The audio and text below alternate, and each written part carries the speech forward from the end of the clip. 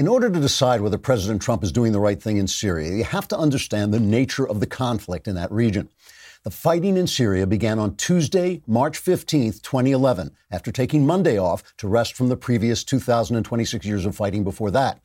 Forces rose up opposed to Bashar al-Assad, demanding that the murderous dictator be replaced by a different murderous dictator because it was unfair of al-Assad to not let other psychopaths have their proper turn. At this point, then President Barack Obama made a speech that used the first-person pronoun I 273 times, with the rest of the speech being rounded out by only 7 other words.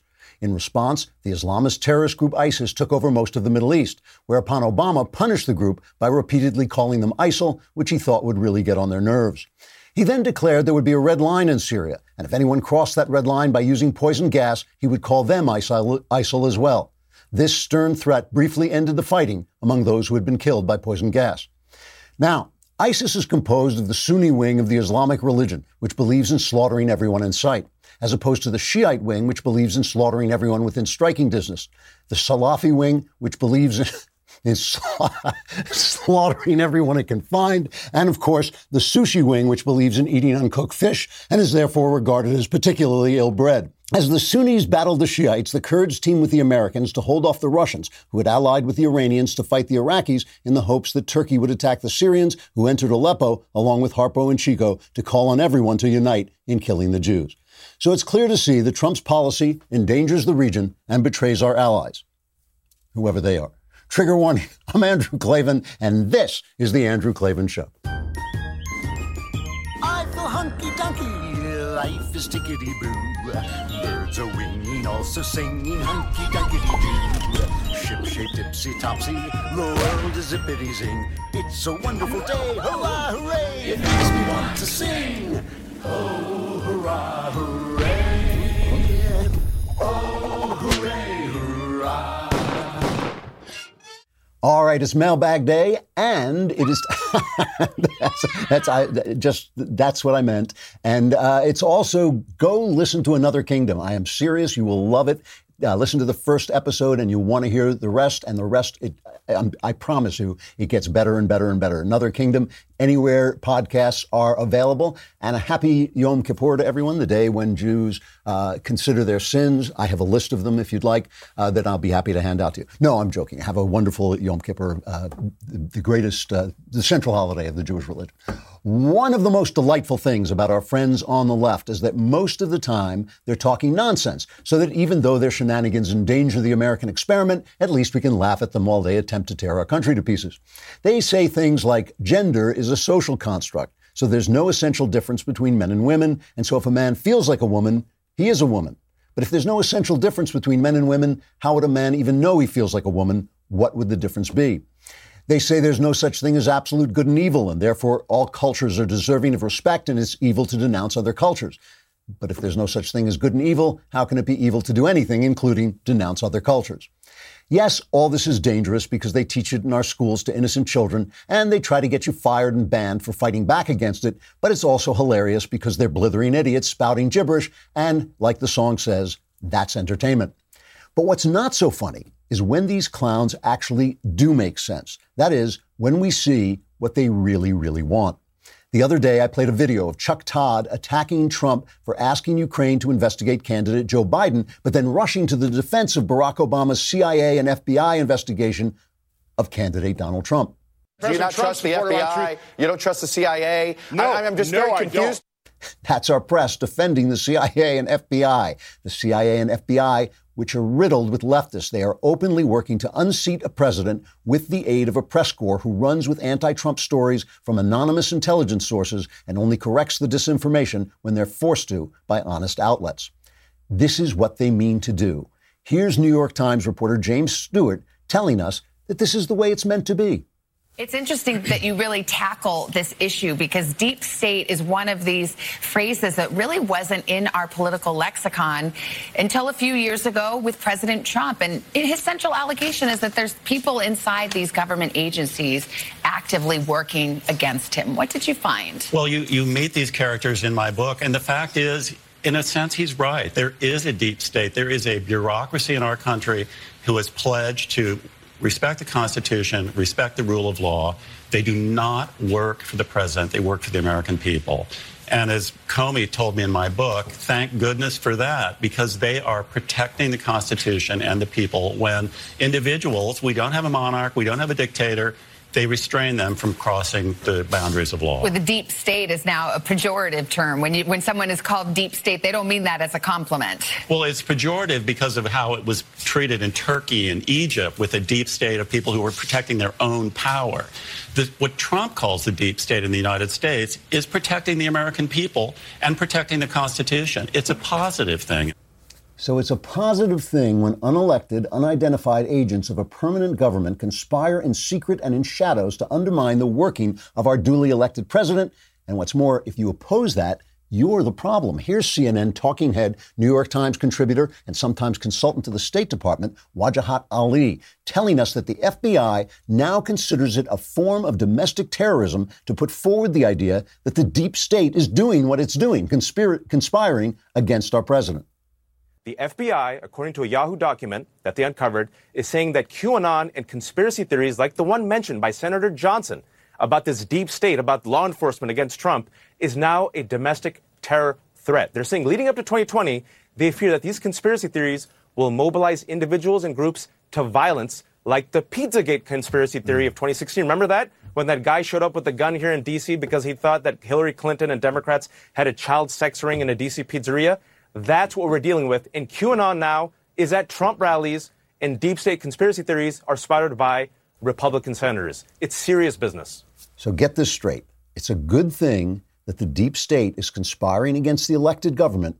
So if you say the deep state is conspiring against the elected government, the deep state is going to treat you like a terrorist because it's such a good thing. We don't want you to expose it.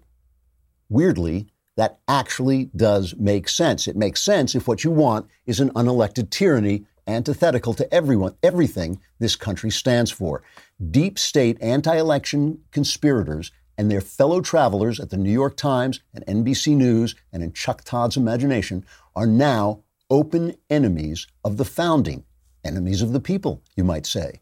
When they don't make sense, they're comical. When they do make sense, they're downright dangerous. All right, we're going to talk more about this and certainly more about this crazy impeachment stuff going on. But first, let us talk about ZipRecruiter. When you see the way this show is run, you must say to yourself, why didn't they use ZipRecruiter to hire the people so they didn't have that guy pressing the screen button every 10 minutes? If only we had gone to ZipRecruiter.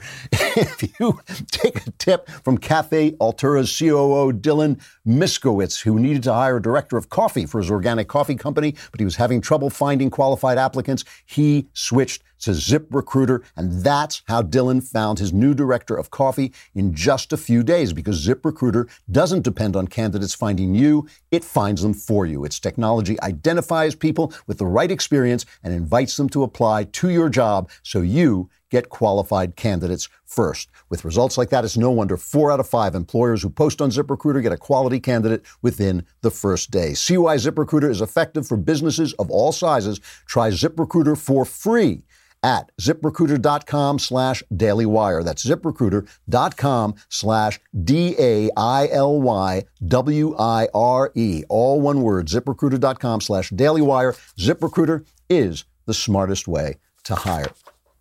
All right, let us see, this Trump is now fighting back against this kind of lawless impeachment thing. I mean, it's not against the law because the directions for impeachment are so vague in the Constitution, but they haven't taken any vote. They're not letting anybody on the other side speak. They're not releasing anything to the public. And the White House now says it won't cooperate. I just want you to remember, think back to when Bill Barr, the Attorney General, released the Mueller report. And there were first he released a little bit of it saying, look, I will release the rest in a minute, but I have to go through it to make sure there's nothing that is not allowed to be released. Then he released that. Then he had to black out certain small parts that by law he had to black out because they were grand jury testimony and it was supposed to be kept secret. And all we heard from Adam Schiff is, oh my goodness, Bill Barr, what a dishonest guy this Bill Barr is, not showing us everything. And now when they're getting testimony from people in the Intelligence Committee, they're releasing it only in dribs and drabs and only those parts that make Trump feel guilty. So the White House says it won't cooperate with the probe anymore. the Intelligence Committee subpoenaed Ambassador to the EU, Gordon Sondland, and he didn't show up because the White House said, no, you can't testify. The White House counsel, Pat Cipollone, I believe it's pronounced, wrote a letter saying you have designed and implemented your inquiry in a manner that violates fundamental fairness and constitutionally mandated due process. President Trump cannot permit his administration to participate in this partisan inquiry under these circumstances. A senior administration official said it was ordering a full halt on cooperating with the impeachment probe. In other words, put up or shut up. Have a vote. Make sure that that you actually want to have this impeachment. That's what they did the other 3 times there was an impeachment hearing. Let's see, it was Johnson, Nixon, and Clinton. They had a vote. They pushed forward with it. That meant there was subpoena power on both sides. They could have witnesses on both sides. By the way, I don't think that Trump, Schiff is now talking about bringing in the whistleblower on this Ukraine call and masking his voice and making sure nobody sees his face to protect him. It's not that Trump, under these circumstances, has a right to face his accusers.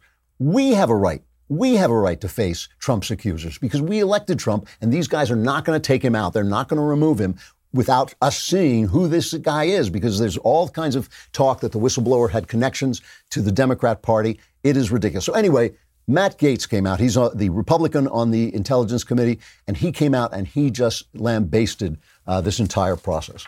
What we see in this impeachment is a kangaroo court, and Chairman Schiff is acting like a malicious Captain Kangaroo. He lied about the Russia investigation, that he had more than circumstantial evidence. He lied about meeting with the whistleblower prior to the whistleblower's ultimate writing of their complaint. And we would like to unpack the last set of Schiff lies regarding the Volcker testimony before we go to the next set of Schiff lies on Sondland or any further witnesses.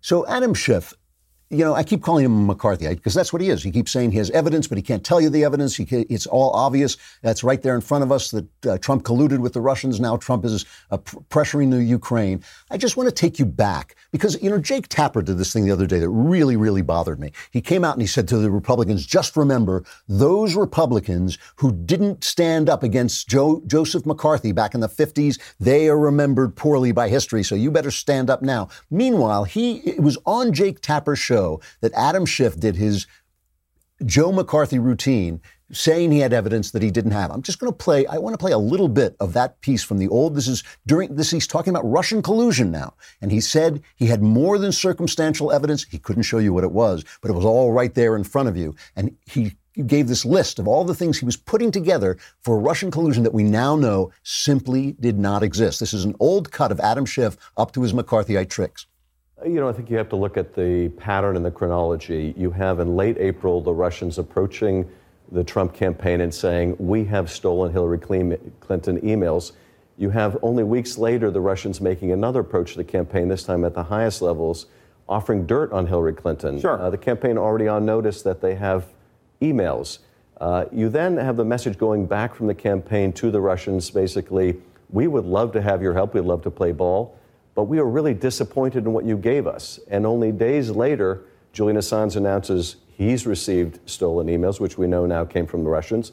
And the Russians themselves start publishing the emails through these cutouts. You then have Trump Jr. in private secret communication with WikiLeaks.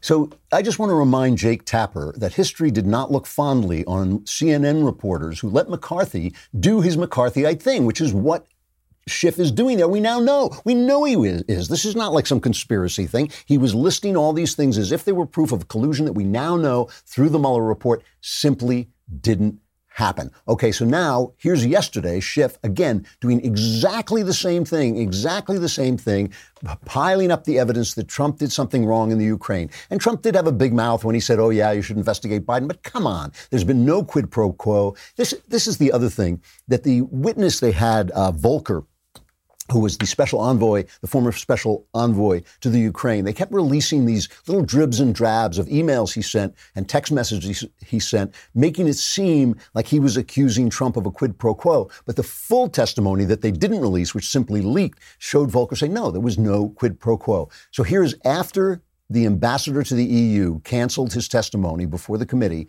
Here is Adam Schiff coming out and doing exactly what he did on Tapper's show. It's all so obvious that Trump is guilty.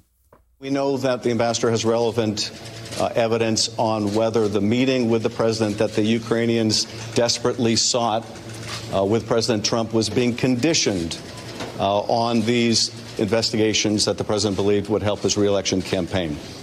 It is hard to overstate the significance of not just Ambassador Sondland's testimony and the documents, but the testimony of others as well. The failure to produce this witness, the failure to produce these documents, we consider yet additional strong evidence of obstruction of the constitutional functions of Congress, a co-equal branch of government. So in other words, Trump refusing to be railroaded is obstruction of justice. It's the exact same playbook we saw before on Russian collusion. Accuse him of something that, in fact, the Democrats did, because the Democrats did conspire with Ukraine to investigate Donald Trump. They did do that. We know it. Glenn Beck on The Blaze was playing an audio showing that Democrats did that. So first, just like Hillary colluded with the Russians to get disinformation on Trump and use that to bug his phones. The government then used that report to bug his phones. So they're accusing Trump of something they did.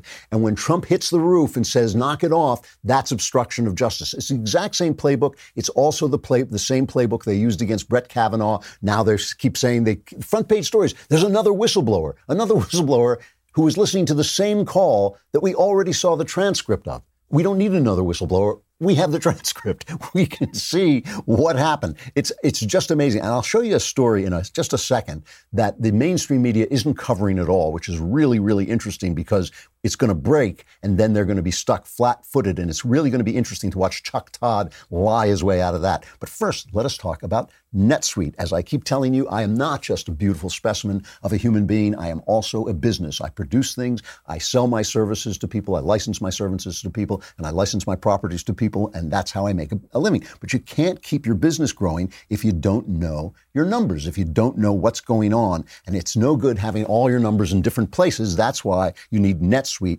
by Oracle. NetSuite is the business management software that handles every aspect of your business in an easy-to-use cloud platform. It gives you the visibility and control that you need to grow. With NetSuite, you save time, money, and unneeded headaches by managing sales, finance, and accounting, orders, and HR instantly right from your desktop or phone. That's why NetSuite is the world's #1 cloud business system. Right now, NetSuite is offering you valuable insights with a free guide, 7 key strategies to grow your profits at netsuite.com/Klavan. That's netsuite.com/Klavan to download your free guide, 7 key strategies to grow your profits. netsuite.com/Klavan. If you are going to run a business, you need to know how to spell Klavan. It's Klavan.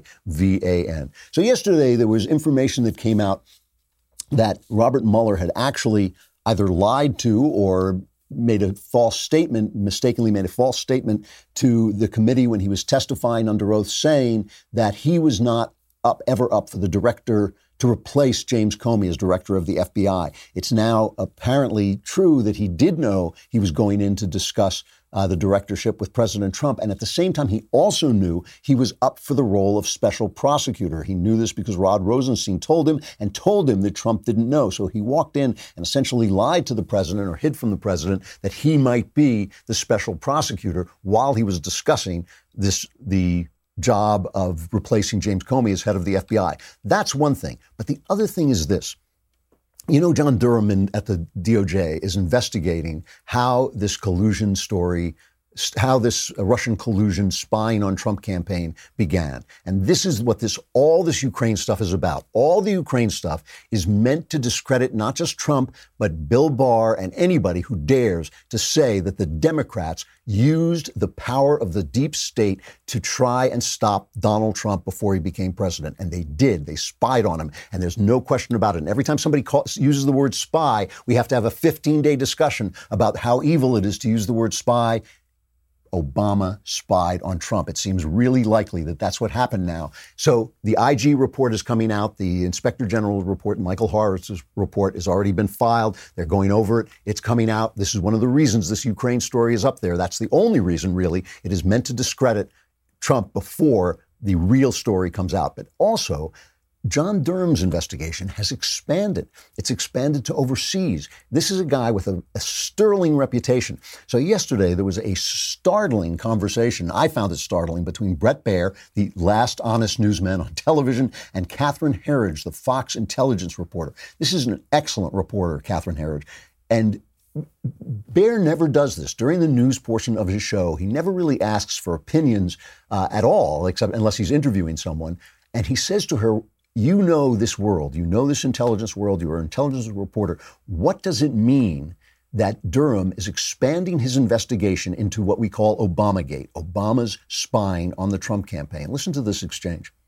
Catherine, you've been following the Russia probe, the investigation really from the beginning.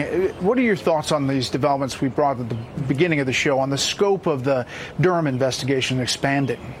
Brett, the expansion of the Durham investigation, this broader time frame from the spring of 2016 until Mueller's appointment in May of 2017, the fact that he's asking for additional resources, additional agents, the fact that it's now a global investigation. He's been to Italy, Britain. He's also working with the Australians. All of this, based on my experience from the very beginning, is that Durham has found evidence that likely points to criminal wrongdoing. And based on my 2 decades covering the Justice Department, he is not the type of prosecutor to ask for extra help if there is simply no there, Brett. That's a reporter with background information that she can't reveal, that she thinks that this guy has now hit on a criminal actions in the Obama administration at the top level. This is obviously happening at the top level of the FBI and the CIA. If I were John Brennan, I would be wearing a big mustache and a clown nose so nobody recognized me. But I don't know who he's going after. But clearly, this is coming down the pike. And this is what all this Ukraine stuff is about. All the Ukraine stuff is smokescreen, totally smokescreen. I said this from the day it happened. I said it the day it broke. I said it on the Backstage show. It is smokescreen about this. And what's really interesting about this, and Baier mentioned this later in the kind of panel discussion part of the program, a lot of the mainstream media isn't covering this at all. They're going to do everything they can to bury this, but them days are over. The days of ABC, NBC, and CBS, and that's the news. That's the way it is, as Walter Cronkite used to say. Them days are over. This is going to come out. This is going to come out. And a lot of people who read the New York Times, if there are any honest people left reading the New York Times, are going to look up and say, well, wait a minute. Yeah, huh? You know, it's bad. Wait, just a second. It's bad that Trump asked the Ukraine to investigate Joe Biden, a candidate. But it's not bad that Barack Obama spied through his intelligence agencies on candidate Donald Trump. How does that make any sense? How does that make any sense? And where were you guys, New York Times, Chuck Todd, Jake Tapper? Where were you guys when Obama was doing that? And why have you been covering it up all this time? That's what's coming down the pike. That's what the Ukraine story is about. And it's also about one other thing. The Democrat side of this upcoming election sucks. I don't care what the press is telling you. I don't care what the polls are saying. These guys are in deep, deep trouble, okay? Elizabeth Warren has been going around from place to place telling the story about how she was fired from a job as a teacher because she was pregnant. This is cut number 10, where she makes this claim, and she's making this again and again. This is just one time. Teaching special needs kids is a calling, but I finished the first year visibly pregnant. And back in those days, it meant you didn't get invited back. She was kicked out for being visibly pregnant. Now, here's the way she described the same thing in a 2008 interview. I did that for a year. And then that summer, I actually didn't have the education courses. So I was on an emergency certificate, it was called. And I went back to graduate school and took a couple of courses in education and said, I don't think this is going to work out for me. And I was pregnant with my first baby. So I had a baby and stayed home for a couple of years. And I was really casting about, thinking, what am I going to do? And my husband's view of it was, stay home. We have children, we'll have more children. You'll love this. And I was very restless about it. So that is a different story. And according to minutes from the Riverdale Board of Education, 1971, obtained by the Washington Free Beacon. And my question is, why is only the conservative Washington Free Beacon had the intellectual curiosity to look into this? I mean, if this were a Democrat candidate, What about NBC? What about ABC? What about the New York Times? Wouldn't they all have been on top of this? But no, it's just the Washington Free Beacon. Warren was unanimously offered her job back from the Board of Education. So here she is dodging the question, which she's finally asked. I don't know who asked it on the campaign trail, but listen to her non-responses. Is it accurate to say you were fired, or were you forced to resign, or how would we characterize this? Look, it doesn't matter much what the term is, but let's be clear. I was 6 months pregnant. It was my first job. I was 22 years old. And the job that was mine, that I'd been hired for the next year, was taken away when they knew I was pregnant. Just to be clear, because I want to make sure I have this down, they were not incorrect, though, to say that you were fired. Yeah, I don't know what else you'd call it. I mean, it was my job. And in April, they'd said, "You're doing a great job, come back next year." And when they found out I was pregnant, they changed that. So that is a provable or disprovable statement. It really sounds to me like she's lying. And the thing about it is that we know she lies. We know she had this story her whole career about being whatever she was, a Cherokee. I can't remember what tribe she was supposed to be part of, which she even tried to sell after a blood test showed that it wasn't true. She even tried to say, well, I had 1/50 billionth of a drop of Native American blood in me. The thing is, that's a pattern of behavior, a pattern of portraying yourself as a left-wing victim in order to get ahead in your profession. That's a pattern of behavior. That is something she does, right? And she's doing it. If it's true that she was offered her job back and she just didn't take it because she wanted to stay home with her baby, good for her. If it's true she's now spinning that to make herself look like a victim, once again, we know that's something that she does. We know that's her whole career has been based on that. It raises questions about her leftism. It raises questions about the victimcrat society, victimcrat culture of leftism, and it raises questions about her personal integrity. And I think that that's an important thing. She's now really the front runner. If she's not the front runner, she's tied with Joe Biden for the front runner. And meanwhile, Bernie Sanders, look, I think the guy's finished. He had a heart attack and he comes out and now he says he's going to cut back on his campaign activities. I must confess that I was dumb. I was born, and thank God, that I have a lot of energy. And, during this campaign, I've been doing, in some cases, 3 or 4 rallies a day, running all over the state, Iowa, New Hampshire, wherever. And yet in the last month or two, just was more fatigued than I usually have been. So, and I should have listened to those symptoms. So if there's any message that I hope we can get out there, is that I want people to pay attention to their symptoms. And, when you're hurting, when you're fatigued, when you have a pain in your chest, listen to it. So that's about all. Let me hear what the doctor has to say, okay? Well, thanks, Dad, for that advice. But look, I wish him nothing but good health, truly. I truly do. I want him out there making trouble and fighting. I hope the GOP opposes him, beats him, defeats him, but I do not want him in bad health. But the guy would be 80 when he took office. He's just had a heart attack. It's irresponsible for him to run for president. It would be irresponsible for him to have a child. There's certain things you get to a certain age and you say, hey, time is time. People die. People are mortal. Mortality is real. There's things I can't do anymore because I just don't have the time. This is why you don't see me playing Major League Baseball. I'd be out there like a second trying out for the Yanks. But, I don't have time to get that skill back. Age does certain things to you. He's done. He's finished. No one is going to elect an 80-year-old man who's not in good health, and they shouldn't elect him. They shouldn't do it. Again, God bless him, but he shouldn't be running for president of the United States at this point. And Biden, as I predicted, I think this thing with the Ukraine, this smokescreen they're putting up against the investigation into Obamagate is destroying Biden. And I think that was part of their calculation. They must have thought, yeah, this may take Biden down, but what the hell, we've got, Elizabeth Warren in our back pocket. Listen to him now. This guy is not even defending himself.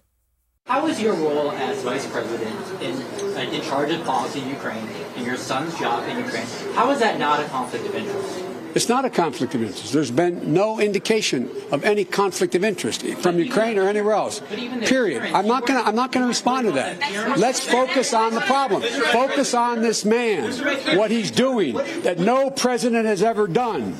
No president. I mean, God, that's not a good candidate. This stuff, these guys have been so protected by the Chuck Todds of the world. They've been so protected by the Jake Tappers of the world that when they find themselves confronted with the reality of their situation, what would we, the people, actually see when some reporter shouts those questions, they fall apart. They can't deal with it. How are they going to deal with Donald Trump on a debate stage? They're not going to be able to. Fortunately for the Democrats, there is one candidate remaining who could come in like a white knight rushing to their defense. Do we have her? Yes, we do. Cut number 7. Here is Judy Woodruff. You can tell Trump is afraid of this one candidate because he sent out this tweet that Judy Woodruff now confronts her with.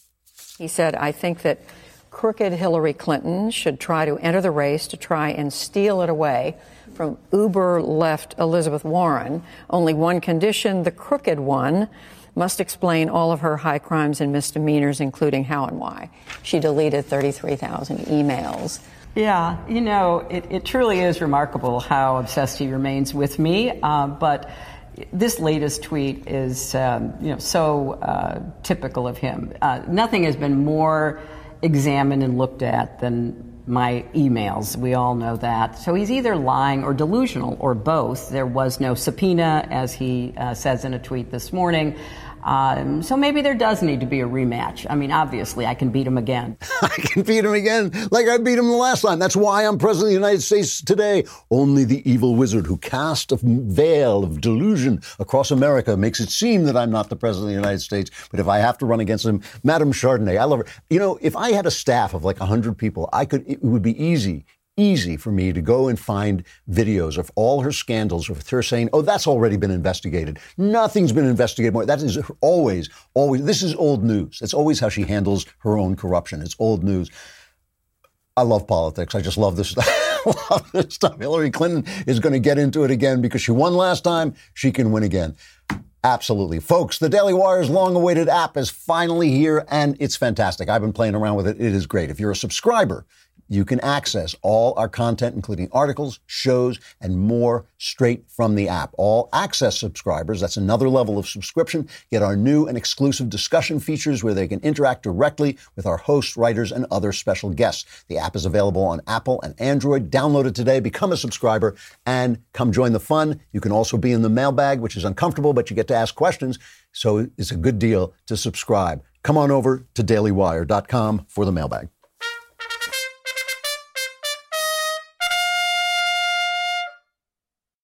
Mailbag. There it is. I want one for another kingdom, too. When I talk about another kingdom, I want somebody screaming with delight as well. From Colin, hey, wise sage, I need some advice. I've been a liberal basically my whole thinking life, but now I'm turning right. So he's been red-pilled, and this has caused my wife to question whether or not we even hold the same values anymore. A lot of contention. We argue. I try to find common ground, but more often than not, I just try to avoid the confrontation. We have other problems, but I'm interested specifically on your take on how to navigate this without fighting about politics and religion and without biting my tongue all the time. By the way, I'm also a non-denominational God believer. We have 2 boys, 5 and 7, and I'm also frustrated at the pushback I get from my wife when I talk to them about religion, spirituality, and the Bible. I expect your answer to be 100% correct and to solve this problem completely with little or no work on my end. That's good. Perhaps the government could solve it for me. And he says, go easy on Knowles. He's my favorite. So I think you haven't quite developed in your conservative thinking if Knowles is your favorite. But you work on that. You'll get there. So as Joe Biden said, ask the right question. The problem with this email is when you say we have other problems, but I'm interested specifically on your take on how to navigate this without fighting about politics and religion. It's the problem in the marriage. It's not the problem with your politics and religion. It is, look, if you're married over a long period of time, and you obviously have been, if you have a 10-year-old, if you're married over a long period of time, people are going to change. People are going to change. My wife married a secular Jewish liberal. She's now married to a Christian conservative. These are things people are going to go through changes. There has to be, that can cause tension, but there also has to be flexibility to allow for growth. You can't let your marriage be a stagnant pond where you both just sit there the same forever. People are going to change, and that's a good thing if they change in the right ways. The problem is that you have not got the lines of communication open where you can talk about these things as you're talking about them to me. In other words, the fact that you're writing to me instead of sitting down with her in a friendly and loving way and saying, I've gone through a change and it's causing some tension about it. How do we deal with this? I don't want to hide from you. I don't want to turn off the TV when you walk into the room. I don't want to live like I'm in enemy territory. I want to be able to share my religion with my children, but also leave room for you to share your opposition to religion with your children. They have to know that they have parents who disagree and that's okay. How do we get to that place? If you can't have that conversation with your wife, that's the problem. If you can't have the meta conversation about this problem, that's the problem. So if you can't, you got to go get some help, some counseling, find out how to have that conversation. Make sure you get a counselor who's sympathetic to both your points of view and isn't just treating you like you're some kind of patient because you have conservative views. But that's the problem you have. The problem is in your marriage and in your communication, not with some device or trick you can use that is going to, what you make a joke about. You say you want an answer that's going to have little or no work on your end. No can do. You have got to work on this aspect of your marriage. You have got to be able to sit down with her and say, hey, here's the problem. Is that, look, in every marriage, you have these little things that come up and are problems. The two of you have to be on the side of the marriage. You can't be on your side or her side. You have to be on the side of the marriage. So you sit down and you say, hey, the marriage has a problem. How do we fix the marriage? If you can't do that, get help doing it, because that's the way you have to go forward. And you have 2 young kids, so you got to keep that marriage together. From Kyle, I've been a Christian my whole life, and I have a question. I was studying theology, and our textbook, Christian Doctrine by Shirley Guthrie, claims that the fact that Jesus was male was ultimately meaningless and deserves little analysis. Guthrie claims we ought to not to make too much of Jesus' masculinity, and the significance of the fact that Jesus was male is only that he was a flesh and blood human being, nothing more than that. My thoughts are, if it's important that a biblical woman does something, like Mary Magdalene and the other Mary, witnessing the resurrection first, why is Jesus' maleness not insignificant? Of course, that is a political delusion. In my mind, the writer can't have it both ways. Yes, this is a thing that I hear a lot in church, and it is an attempt to accommodate political feminist feelings, and it is bad theology, in my opinion. Let me warn you once again that I am not a theologian. I am simply giving you my reading and my version of the religion. God is above gender. God, our categories don't mean diddly to God,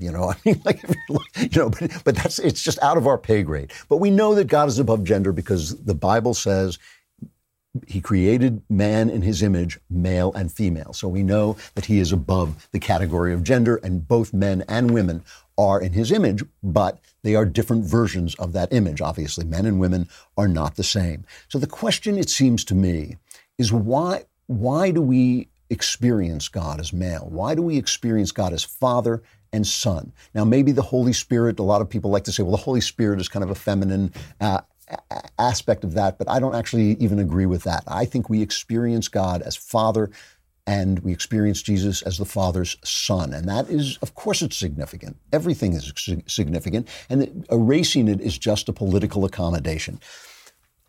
There are lots of reasons I think we experience God as a father. One, of course, is that he stands outside of creation as a father does with his children, right? The child develops inside the mother, but is always outside the father. And we are always, creation is separate from God. It's something he did. He spoke it into being.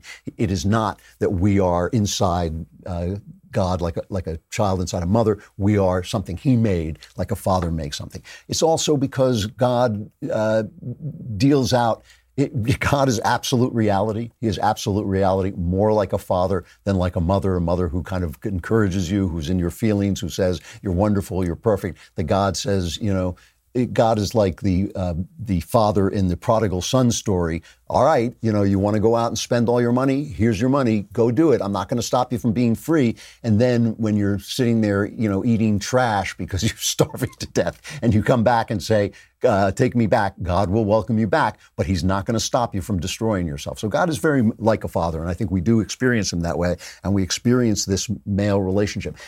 But there's something else. In Paradise Lost, one of the greatest poems in the English language, John Milton describes Adam and Eve, and he has a very, very controversial line in the poem where he says, he for God, Adam for God, and she for God in him. And of course, that is like enough to make any feminist's head explode, but exploding feminist heads is a kind of form of entertainment for me. I think it's like a video game. So he for God and she for God in him.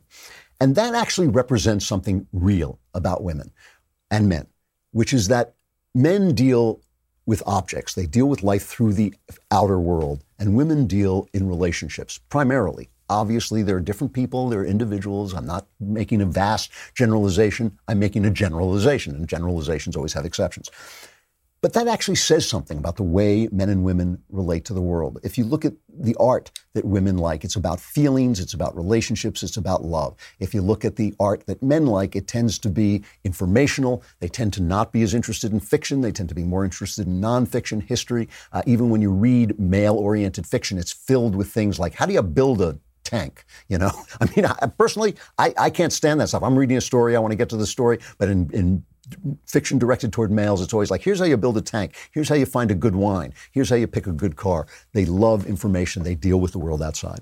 That indicates that they're going to find their happiness in different places. Men are going to find their happiness doing things. Women are going to find their happiness in relationships. Now, I sit here all the time and I tell women, you know what? You're going to be a lot happier if you have a family, if you put your family first, if you put your children first, and if you let your husband do the thing that comes naturally to him, which is supporting you and making a career for himself. That's where he's going to get his gratification. You're going to get your gratification elsewhere. Women get angry at me for this as if I'm telling them what to do. I don't give a rat's what you do. I seriously do not care what you do. Live your life. Find out who you are. All I think you should do, I recommend that you do, is question the people who are telling you what to do. Because the feminists are telling you what life you should live. The feminists are telling you what to put ahead. I'm telling you what I think will make you happier, but I know you're an individual. Maybe you have a different path. I don't care. I seriously don't care. So I think that the fact that we experience God as males tells us something about our nature, the idea that men experience God directly and women experience God through love of human beings and men, I think is an insight that Milton had that is out of fashion and yet true. And I think things that are out of fashion and yet true will be rediscovered. The truth can be thrown out the door, but it always climbs back in through the window. And I think this is something that women should look at. Women, I think, are getting more and more unhappy, lonelier, more detached from themselves. And I think that the people who speak, the people who have the greatest voice, especially women who have the greatest voice, are women who didn't stay home, didn't have that life. And so they're basically making excuses for themselves to you. So I think that it's important that God's nature appears to us as male. I think it's a lie to tell us that it doesn't. And I think that that's something that people should look at. But that's just me, and you don't have to listen to me. From Jesse, Mr. KLAVAN, if I may gush for just a moment before asking my question, this is kind of in the same topic. She says, you have helped me so much in making the decision to stop working my full-time job in order to raise our children. My husband and I will start trying next month. Your words about and reverence for stay-at-home moms truly strengthens me. Thank you. That's very nice to hear. And again, I don't care what you do. I'm just telling you what I think. But this brings me to my question. I've recently completed my first novel. I know everyone says this, but I think it's really something special. The trouble is, this is my first novel. I live in the middle of the country, so agent interest is very low. Do you have any advice about how to make my query stand out to literary agents or about how to find the right agent? Do you think it's even possible to find an agent, pursue a literary career? Given my situation, I want to do the right thing. Yeah, absolutely. Absolutely it's possible to find an agent. I personally think, look, I never made connections. I can't be friendly with people I don't like. So I never went out and made connections that would just help me to help my career. But the literary world is still a world. Connections always matter. Connections always help you. But the literary world is still a world where they need material. Your material is more important than you. I mean, it does help these days, I know, to have a Twitter following, and they say they can promote things better. But there are still editors who want to see a great piece of fiction and want it to go forward. There's plenty of books. I mean, I always recommend Writer's Market. I haven't looked at it in a few years, but Writer's Market used to be the kind of industry standard which will explain to you how to approach an agent, how to write a query letter that they'll read, how many pages to send in, which agents to pick. All that stuff is available. It's all available, and you shouldn't be discouraged at all. It can be hard. It can take a long time. It does help to have a contact, but a lot of times people with contacts make mistakes. Like they'll go to the publisher without an agent, and then they get turned down and they've lost that submission place where the agent might have said, no, I know a better editor there than your contact who will like this more than your contact would like it. So I find agents very helpful. There's also self-publishing is now available. This is stuff that's open to you and available to you, and you should take advantage of it. There's nothing at all to keep you from pursuing this. If your novel is special, look, you could be wrong. People always think their novels are special. You're right, but you could be right too. And if you're right, I think you can sell it. It's a very tough business, and it's in decline because people aren't reading as much, and the fiction market is in decline. So it's a tough road to hoe. But there's absolutely no reason for you not to go forward. And God bless you with your kids. One more. I'll go a little late. David, I believe very firmly that the best thing parents can do for their children is stick together, provide a warm and loving home. However, my wife does not agree with me. My soon-to-be ex-wife would rather have the freedom to go to bars and party. She's dead set on divorce. I'm certainly no saint, but I was quite surprised to receive the divorce papers. I've recently rediscovered Christ after returning from the Iraq War. I'm also a recovering alcoholic. My question to you is this: what is the best thing I can do for my 2 sons as a single father? Well, the answer is a long answer that I can't give you. But first of all, thank you for your service. And I'm really glad you're getting past the alcoholism or recovering from alcoholism. Obviously, if you're going to be a single father, you have got to toe that line. You have got to stay sober. You have got to stay sober, and you've got to cling to the hem of Christ's garment and make sure you stay sober. The one thing I would tell you is it sounds like you're angry, and I don't blame you for being angry. We all get angry when people do things like this.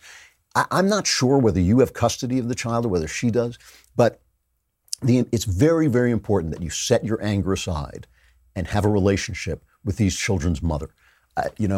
If she's dangerous, if she shouldn't drive with them in the car, if she drinks too much, if she's doing stuff that's dangerous, then you got to protect them from her.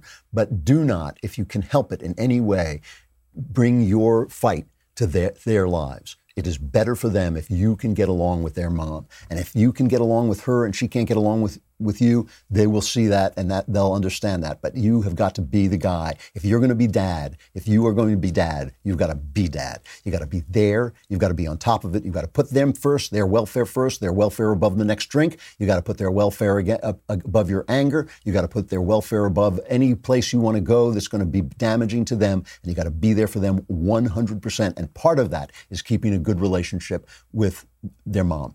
If you can, if it's at all possible, you got to do it. Other things I could tell you, but you know the drill, man. You got to love the kids. You got to bring them up. You got to be there. You got to be able to smell you, pal. They got to be able to smell you. If the kids can't smell you, you ain't there. So stick it out. Really, God bless you in beating the booze. It's a devil. It will take your soul. I'm glad you're out of it. Stay out of it. I got to stop there. I'm Andrew Klavan. We'll be back again tomorrow with The Andrew Klavan Show.